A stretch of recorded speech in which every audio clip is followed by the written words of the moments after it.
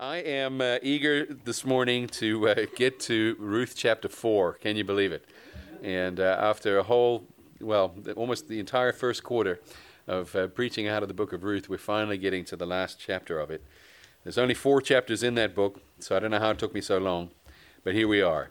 And I am eager to share with you a message that is still in our big theme of they asked for a king. But the message this morning is the reluctant deliverer. The reluctant deliverer. And I want to take you to the story of Boaz and Ruth, where Boaz is not reluctant at all to redeem Ruth and Naomi. But I want to take a look at another redeemer in the passage, or a potential redeemer who does not fulfill his responsibility. And we're going to take a look at him, and then we're going to take a look at another story of a reluctant deliverer from Genesis chapter 38. And then what I want to do is I want to talk about our reluctance to pursue the will of God in our lives, and why it is difficult for us to say yes to Jesus. And then I want to finish up with that 1 Peter chapter 2 passage again that talks about God having redeemed us. And I want to talk about how Jesus was most assuredly not a reluctant deliverer for you and for me. So that's the journey that we're going to take today. And I want to read to you first Ruth chapter 4 in its entirety. So if you're with me, I'm reading out of the English Standard Version. And let's read together. Now Boaz had gone up to the gate and sat down there. And behold, the Redeemer of whom Boaz had spoken came by. So Boaz said, "Turn aside here, friend. Sit down here." And he turned aside and sat down. And he took 10 men of the elders of the city and said, "Sit down here." So they sat down. And then he said to the Redeemer, "Naomi, who has come back from the country of Moab, is selling the parcel of land that belonged to our relative Elimelech. And I thought I would tell you of it and say, buy it in the presence of those sitting here and in the presence of the elders of my people. If you will redeem it, redeem it. But if you will not, tell me, that I may know, for there is no one besides you to redeem it, and I come after you." And he said, "I will redeem it." Then Boaz said, "The day you buy the field from the hand of Naomi, you also acquire Ruth the Moabite, the widow of the dead, in order to perpetuate the name of the dead in his inheritance." And then the Redeemer said, "I cannot redeem it for myself, lest I impair my own inheritance. Take my right of redemption yourself, for I cannot redeem it."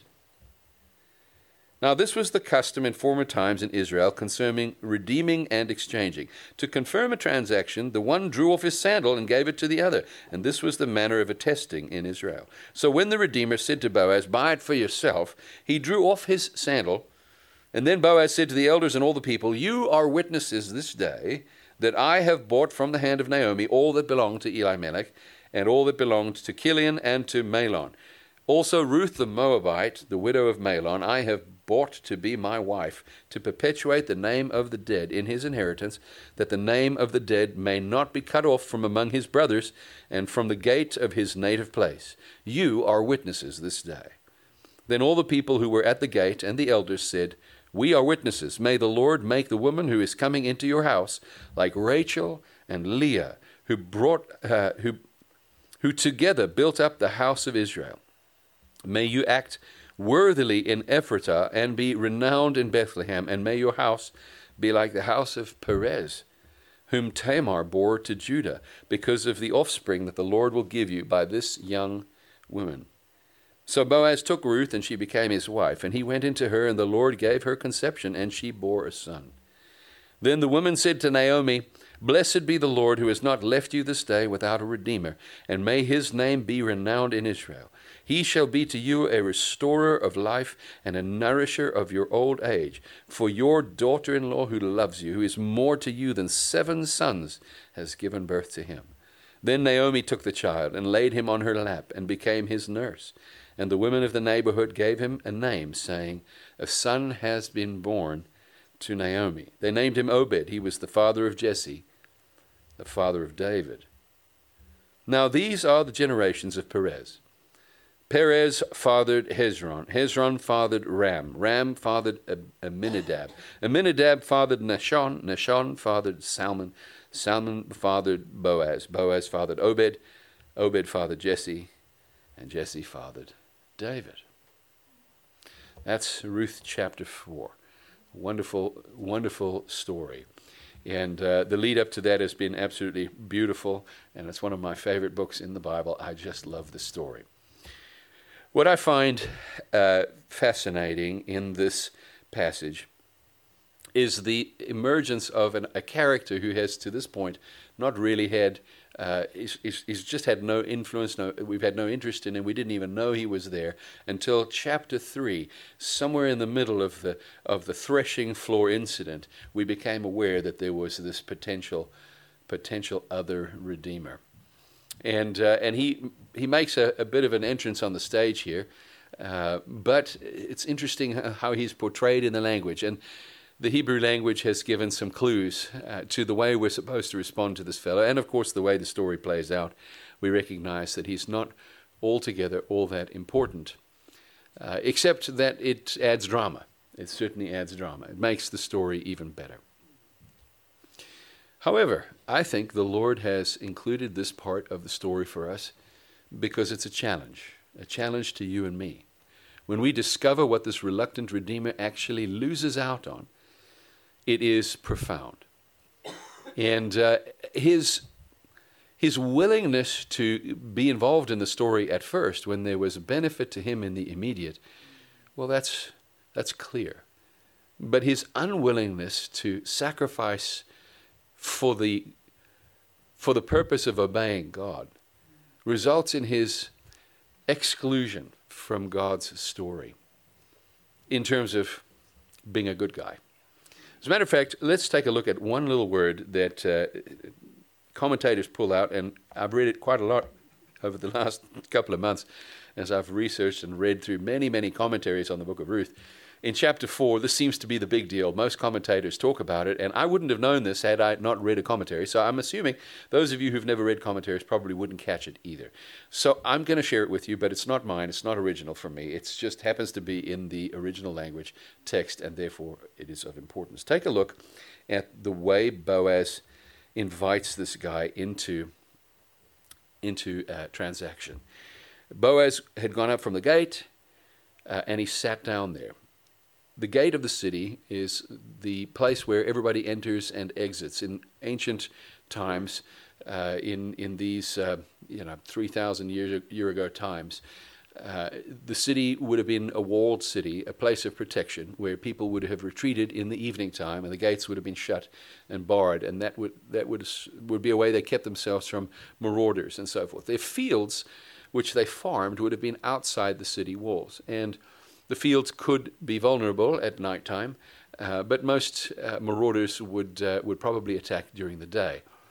But the city at night, under the cover of night, there would be a place where people could come in and steal and so forth, and thieves could break in. So a walled city was a safe place for people to be. So people lived in the city. Most likely, Boaz lived in a house in the city as well. Maybe he had a residence on a farm outside, but he would have been vulnerable there. The gate of the city, therefore, was a place where everybody would enter and exit. And in the morning, when the sun was up, all the men of the village would be heading out, the men of the city would be heading out to their fields and their farms and whatever it is that they needed to do. And the way that the society would be set up in those days is you would have people who were recognized as elders in the city. I would suppose in some way like councilmen in our own towns. And in a city the size of what Bethlehem would have been, there may have been 60 or 70 of these people, maybe even more. Boaz collected 10 of them. But first, before he collected them, he found the man that he was after. This other redeemer who had a greater claim to the lands of Elimelech than Boaz did. For those of us who don't understand the way that works, land was divvied out during the conquest time. Joshua handed out parcels of land to the different tribes of Israel. There were 12 tribes, and each tribe received an allotment of land. And within that allotment, the land was divided up into stands, into lots, into farmable areas, which were then given to clans. And the clans would divide them up based on the number of men within the clan. In fact, if a man had daughters and did not have any sons, he could leave his inheritance to his daughters, as is the case with Caleb and others. But there was a sacredness to the land. Land was given within the clan, and it was to remain within the clan because God had given only so much land to the people. For those who have trouble with a conquest story that you read in the book of Joshua and then further in the book of Judges, those who see the violence of God during that time and who are offended by the violence of God, I can say, I understand, I'm with you. Some of that violent language certainly does set off a bunch of red flags for us in our day and age. But it is important to note that we don't want to be anachronistic with that. We don't want to bring our 21st century version of morality and superimpose it over theirs when we don't understand their culture and weren't there amongst them. So hard for us to judge something that we're so far separated from. For whatever it's worth, it is important to note that when God said to the people of Israel, go out and take the promised land, he gave them very specific borders and boundaries. In fact, if some of you are reading the reading plan from this morning, that little Bible reading plan that some of us are on, you will have noticed that the land was divvied up today, and we saw portions of land being given to different people. That was today's reading. But God was very clear. The border stretches so far on the east, so far on the west, so far on the north, so far on the south, because God did not allow his people to become empire builders. He was giving them an inheritance, a promised land, but that was it. The borders were set, and that was going to be the extent of it, because God wanted his people to be satisfied with what he gave them, not with what they could gain by the exercise of their own will, if that makes sense. He says you're going to have to go in and take the land. You're going to have to take it because there are other inhabitants there who don't want you to have it, and you're going to have to fight for what I'm giving you. But I'm not giving you the entire world. I'm giving you this portion, and that's going to be for you. And I think as we consider the kingdom of heaven, we need to recognize that God gives us a limitation as to how much we're allowed to go after. So that does set itself up in opposition to the way of the world. The largest corporation in the world, as I understand, is Apple. Apple Corporation. They're bigger than anybody by far, and their goal is to rule the world, right, with technology and various other things. And they get bigger and bigger and bigger. And if you think about the other large corporations of the world, they do the same thing. It's about conquest and overtaking. And if you think about land and people fighting over land, of course we have Mr. Putin in Russia, who seems to be trying to build an empire. At least that's the narrative that we have been told. So I don't really know what the truth is there, but he's fighting a very ugly war, and Ukraine is fighting for their lives. And so we recognize that men are always fighting for more. They're not satisfied with what they have. So if I can just quickly draw a little nugget out of this in terms of the land and what's eventually going to become Eli Melech's land that needs to be redeemed here. As we talk about this idea of land and then look at that within the kingdom of God, here's core value for members of the kingdom of heaven. Are you ready for this? Be satisfied with what God gives you. Okay? Be satisfied with what God gives you. If you want to write down notes, then write that one down. That's an important point. Be satisfied. Be content with what the Lord has given you. Now, that doesn't mean that we aren't allowed to grow our businesses, but the purpose of growing our businesses is not identification. It's not self-actualization. It is, by all means, if we grow businesses, let it be for the benefit of the kingdom of heaven. Let it be for the benefit of our neighbors and the people around us. But there is something that God has given to each one of us which we need to take and be content with. There is a level of influence. There is a sphere that God gives us. From time to time, from season to season, he may shape that, he may change that. But our attitude is not, let me make something of myself. Our attitude is, let me make something of God. Let me make God's name big, and I'll let God do whatever he wants to do with my name. Abraham left Ur of the Chaldees, where he could have made a name for himself. And God said, you go to the place that I'll show you, and I will make for you a name. And that's the flip side. That's God just takes our kingdom version and flips it over and gives us this. So hold fast to that. When God gives us an inheritance, you ought to fight for it. But don't fight for more. Be satisfied with what you have. Well, as it turns out, there's a little bit of a leeway here, because in this case, Elimelech has died and his two sons have died, and his land is now going to be lying fallow.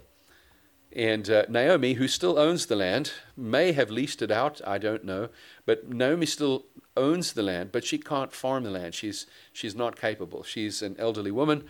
She doesn't have any sons. She doesn't have any resources to be able to hire staff to run the farm for her.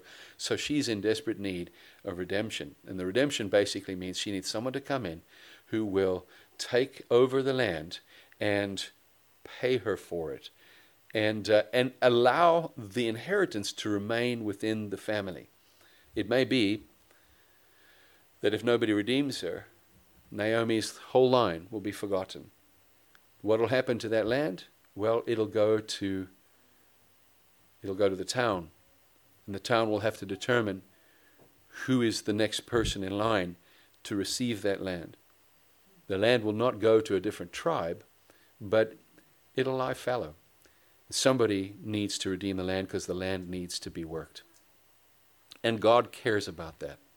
So Boaz in this situation recognizes his civil or civic responsibility, and that is to help a woman in need. He also recognizes that the other Redeemer has a civic responsibility who to this point hasn't done anything about it. So he gathers him. He says, come sit down here. And he says, turn aside, friend. See that word friend right there? Boaz says, turn aside, friend, sit down here. That's in verse 2, right? No, it's in verse 1. Turn aside, friend, and sit down here. So the word friend right there is actually an interesting Hebrew combination of words. And I'm not sure if my pronunciation is correct, but it's kind of a sort of a rhyming couplet. The word is Poloni Almoni.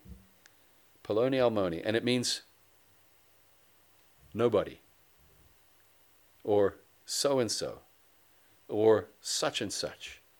It's the same. That's the best translation for us. It's like, so I went down to such and such a place and did this and that. It's nondescript. This man is part of a real story, real people with real names. We know this isn't just a fabricated story because we actually have a genealogy that's given us with specific names of specific people. Recognize that?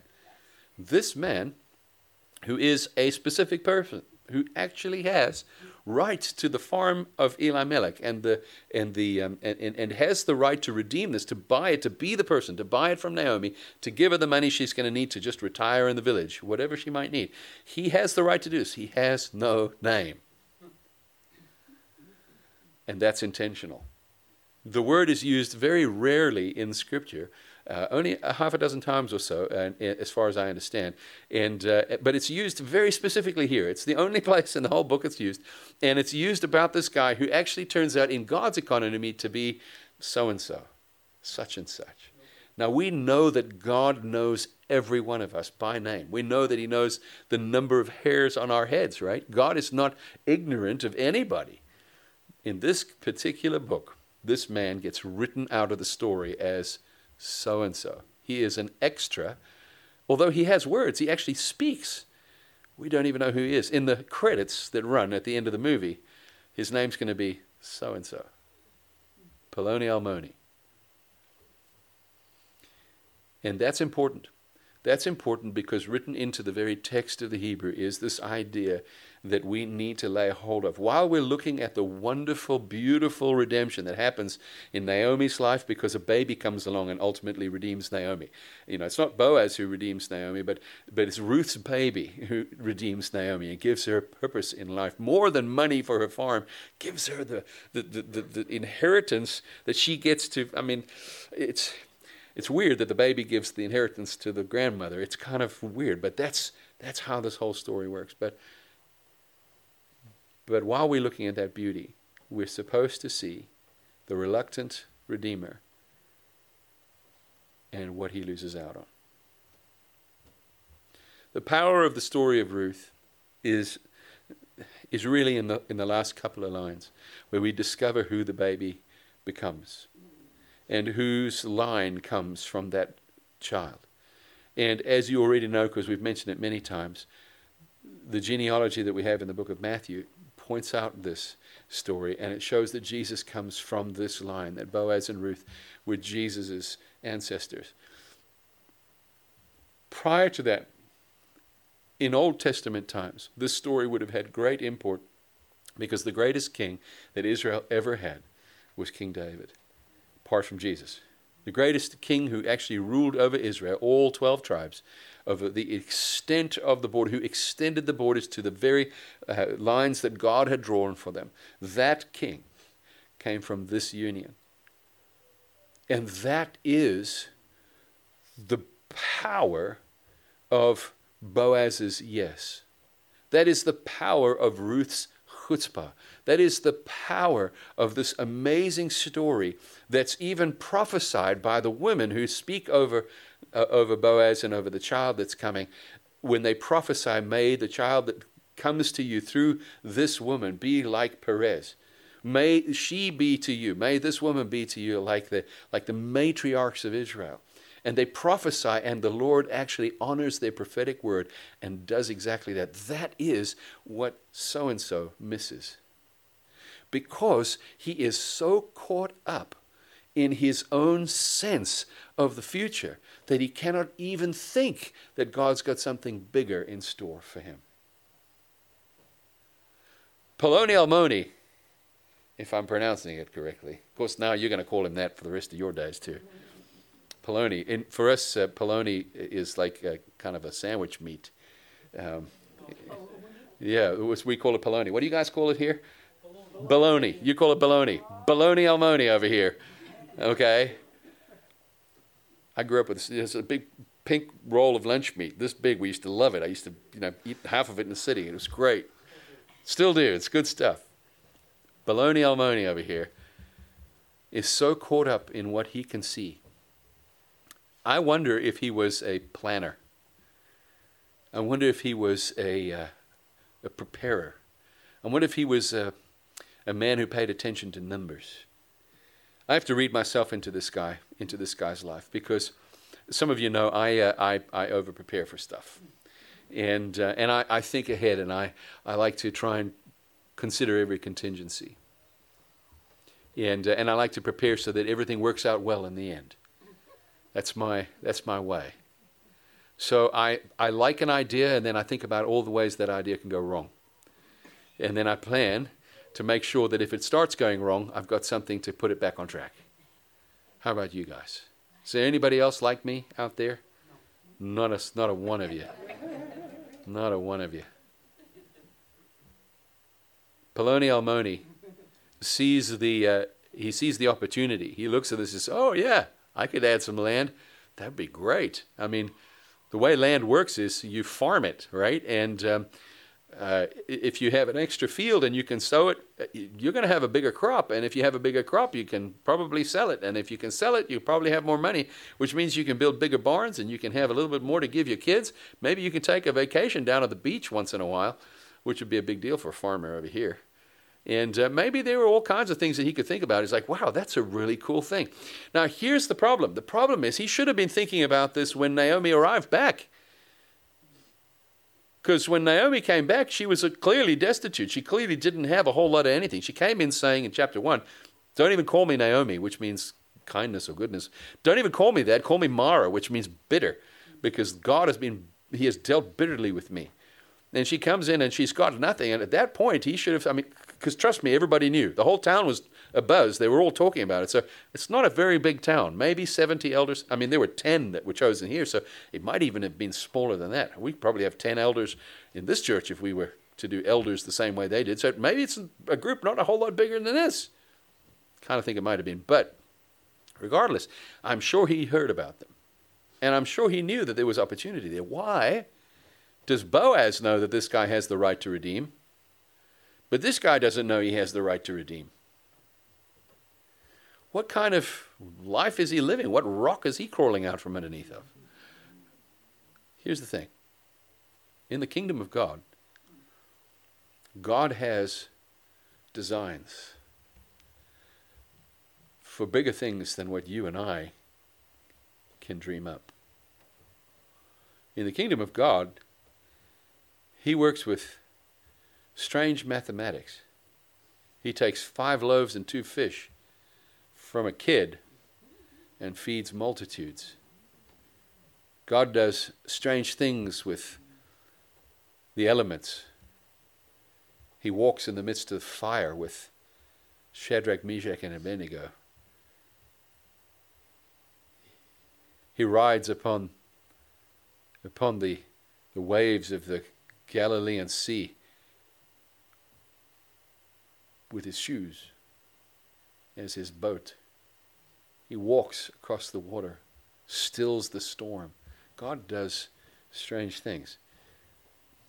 God takes people like Peter in prison and walks him through shut gates. And he has the gates open and close. It's like going to the CVS.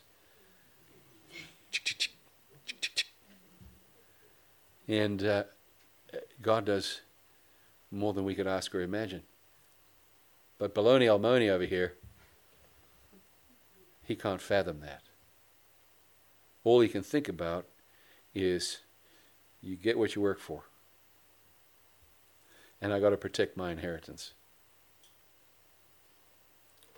So the moment something comes up which is difficult for him, that may put his own inheritance at risk, it may jeopardize his longevity, his abilities. I mean, I don't know, maybe he already had 14 wives and he's not interested in any more. Probably not, but maybe he was married, maybe he wasn't married. Seems like he must have had kids of his own. I don't want to do that. I don't want to jeopardize my own inheritance, he says. How is taking care of widows and orphans going to jeopardize your inheritance? Well, because if he takes this farm and then he raises up a child in the name of Elimelech's son, Mahlon or Chilion or whoever, and then he has to split the inheritance, then it's going to, that's going to damage his own children's inheritance. Not really, because if you buy the farm and you put some investment in, you get your investment back, and then the farm continues to grow, and then you give that farm to the next, to the next heir, it hasn't actually affected your inheritance at all. It's maybe a little bit of extra work in the beginning, but it's a great joy in the end. And you get to take care of the other people around you, widows and orphans, essentially, right? Nope.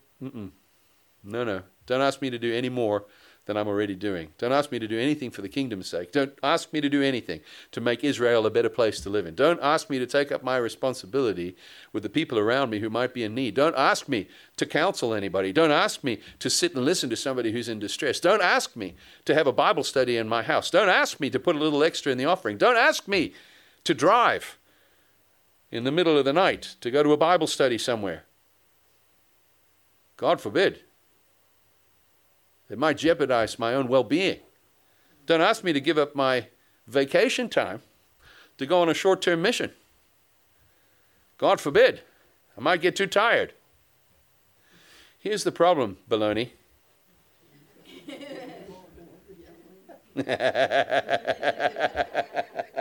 That's a good one, Scott. Scott says you're full of it.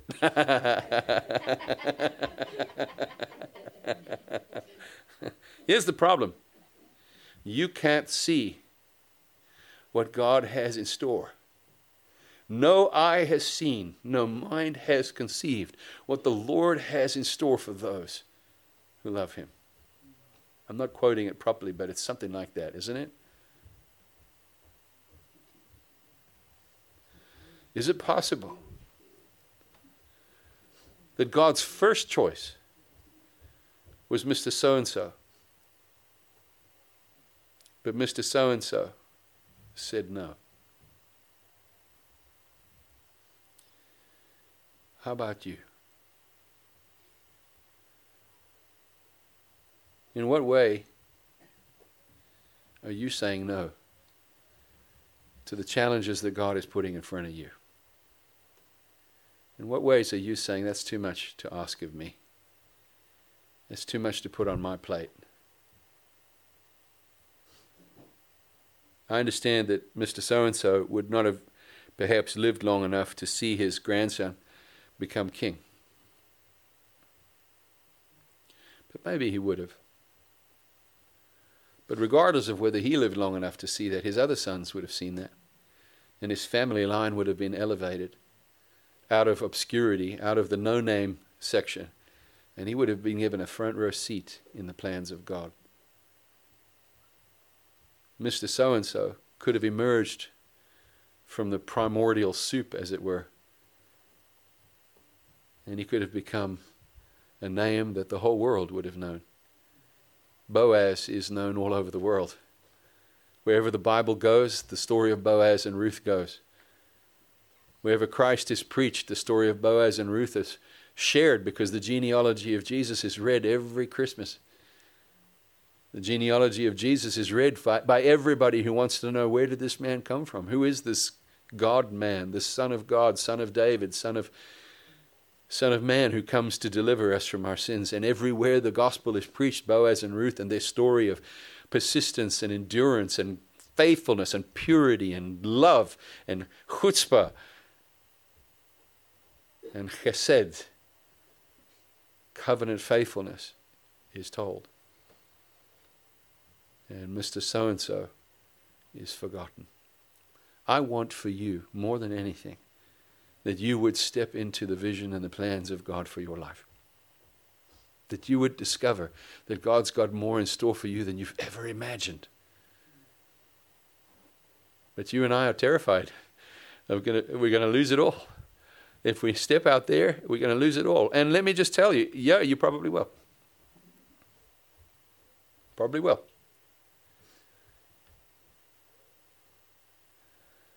We are risking everything by following Jesus. We risk family and friends. We risk our careers. We risk the so-called joys of life, because we become serious people.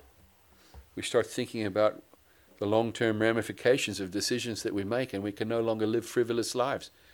And we don't live in the casual nature that we used to live in before. And we sing songs like Purify My Heart and Refiner, come and bring your refiner's fire and burn away the chaff. And we start singing stuff like that. So yeah, we risk a lot. We risk it all. But the long-term ramification is the glory of the kingdom of God manifested in and through our families. What do you want? What do you really want? Mr. So-and-so went on and lived his life. He had his inheritance. He had his little farm in Bethlehem, and we never know his name. Okay, he probably lived a pretty casual, fine life. We have no idea what happened in his family. We have no idea. Did he keep what he had? Did he lose it in a raid? We don't know. We just don't know. But we know exactly what happened to Boaz and Ruth. So I'm harping on the same point over and over because I want you to get it. I want you to see verse 6, and I want this to be sounding off like a cannon in your heart. Listen. Then the Redeemer said, I cannot redeem it for myself, lest I impair my own inheritance. Take my right of redemption yourself, for I cannot redeem it. If you do not redeem it, God will give it to someone else. If you do not take the challenge to step into the call of God for your life, God will give it to somebody else. What God is going to do in the earth, He is going to do. And He is going to use people to do it. And if He's not going to use you, He will use somebody else. It will get done. And it will get done. The purposes of God cannot be thwarted. They will not be thwarted. The question is whether or not you will be brave enough to step into it. You know, there's that wonderful movie, The Lord of the Rings, right? And in that Lord of the Rings, there's is it in the first one, The Hobbit, or is it in Lord of the Rings where the hero is so reluctant in the beginning and doesn't want to go? It's in The Hobbit. It's in The Hobbit. So Bilbo Baggins, right? He just does not want to go and leave his comfortable world in order to go and save the universe, basically. He doesn't want to do it. And Gandalf just presses him. And it's a great scene, that opening scene of The Hobbit. if you don't watch the rest of the movie, at least watch that scene and think about this. Think about the reluctant heroes. I do want you to know that God is able to take us and redeem us even after we've done the wrong thing. Even after we've said no to him, even after we have been Mr. Baloney, God can still redeem us if we will humble ourselves and come to him and say, I'm sorry, Lord, I missed it. Can I do it again? I think about Peter, our friend, who denied Christ. Don't know that he rejected Jesus, but he denied him in front of all of those people. No, I don't know that guy. Curse, curse, swear, swear. I have no idea what you're talking about. Me, Galilean accent? Yeah, but I don't know that guy. It's possible that we can say no to Jesus and be restored by the Lord into a calling for our lives again. And I offer that as hope, because we don't live in yesterday. We live today. And today, if you will hear his voice, do not harden your hearts as in the wilderness. But today, if you will hear his voice, surrender, submit, and say, yes, Lord, and follow him today. Jesus told a parable about the two sons who the father says, hey, I need this done. And the one son says, I'll do it, Dad, and then never does it. And then the other son who says, I'm not going to do that, and then has a change of heart and goes and does it. Which one will he be most pleased with? Clearly the one who actually does the work, right? So today, if you hear his voice, do not harden your hearts. What is the Lord calling you to do? And how can you step into the challenge to take care of those around you that the Lord is inviting you to take care of?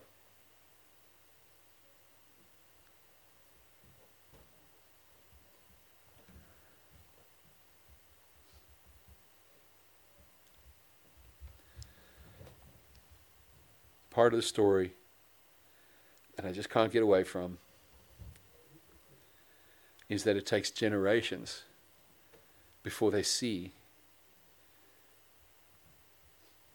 just how important it was that they did this.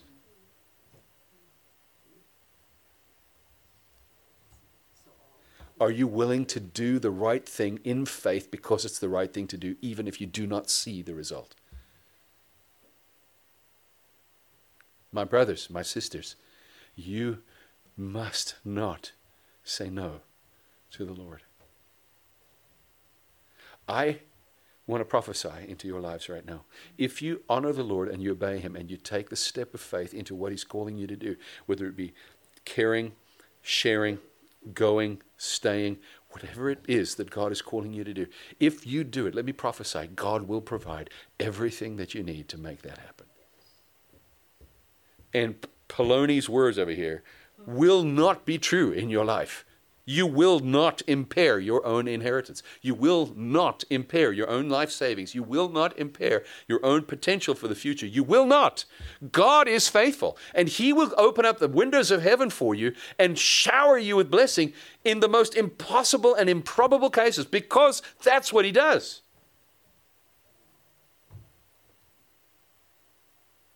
What we have and what we're holding on to is so puny. We worked our whole lives for it, and we think it's all we can ever amount to. And then Silicon Valley Bank goes belly up.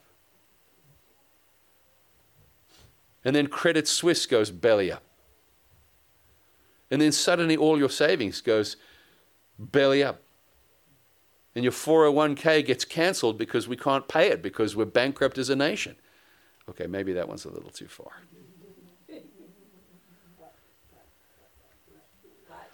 I accidentally happened to stumble across the speech of a former president in Texas yesterday. And it sucked me in for about 40 minutes.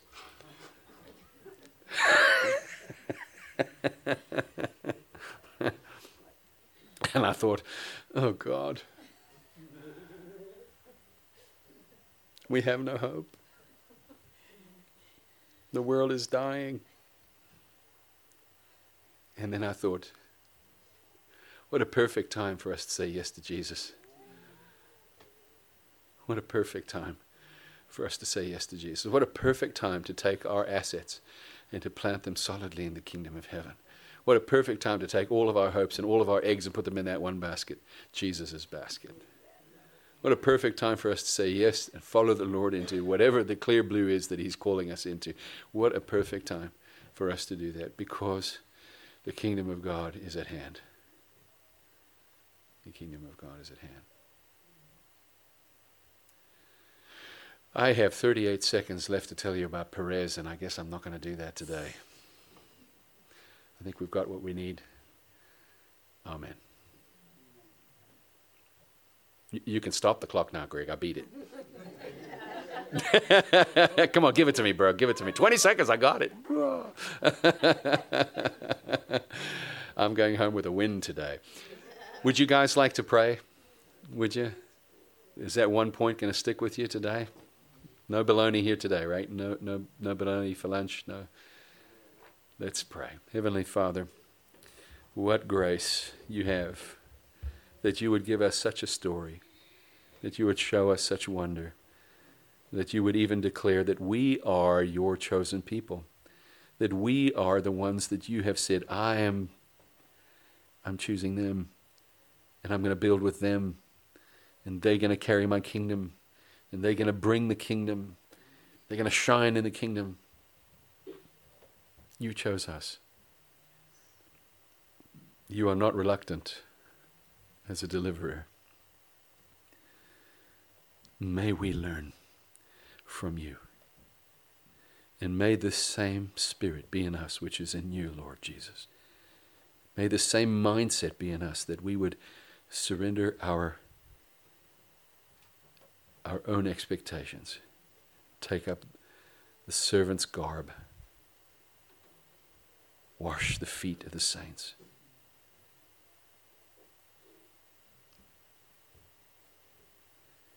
I love your kingdom, King Jesus. I love the core values of your kingdom. Thank you, Lord, that you are the kind of king that we would gladly give our lives for. For you are faithful and just. You are righteous. And you are fair, fairer than the fairest of 10,000. You're beautiful, Lord.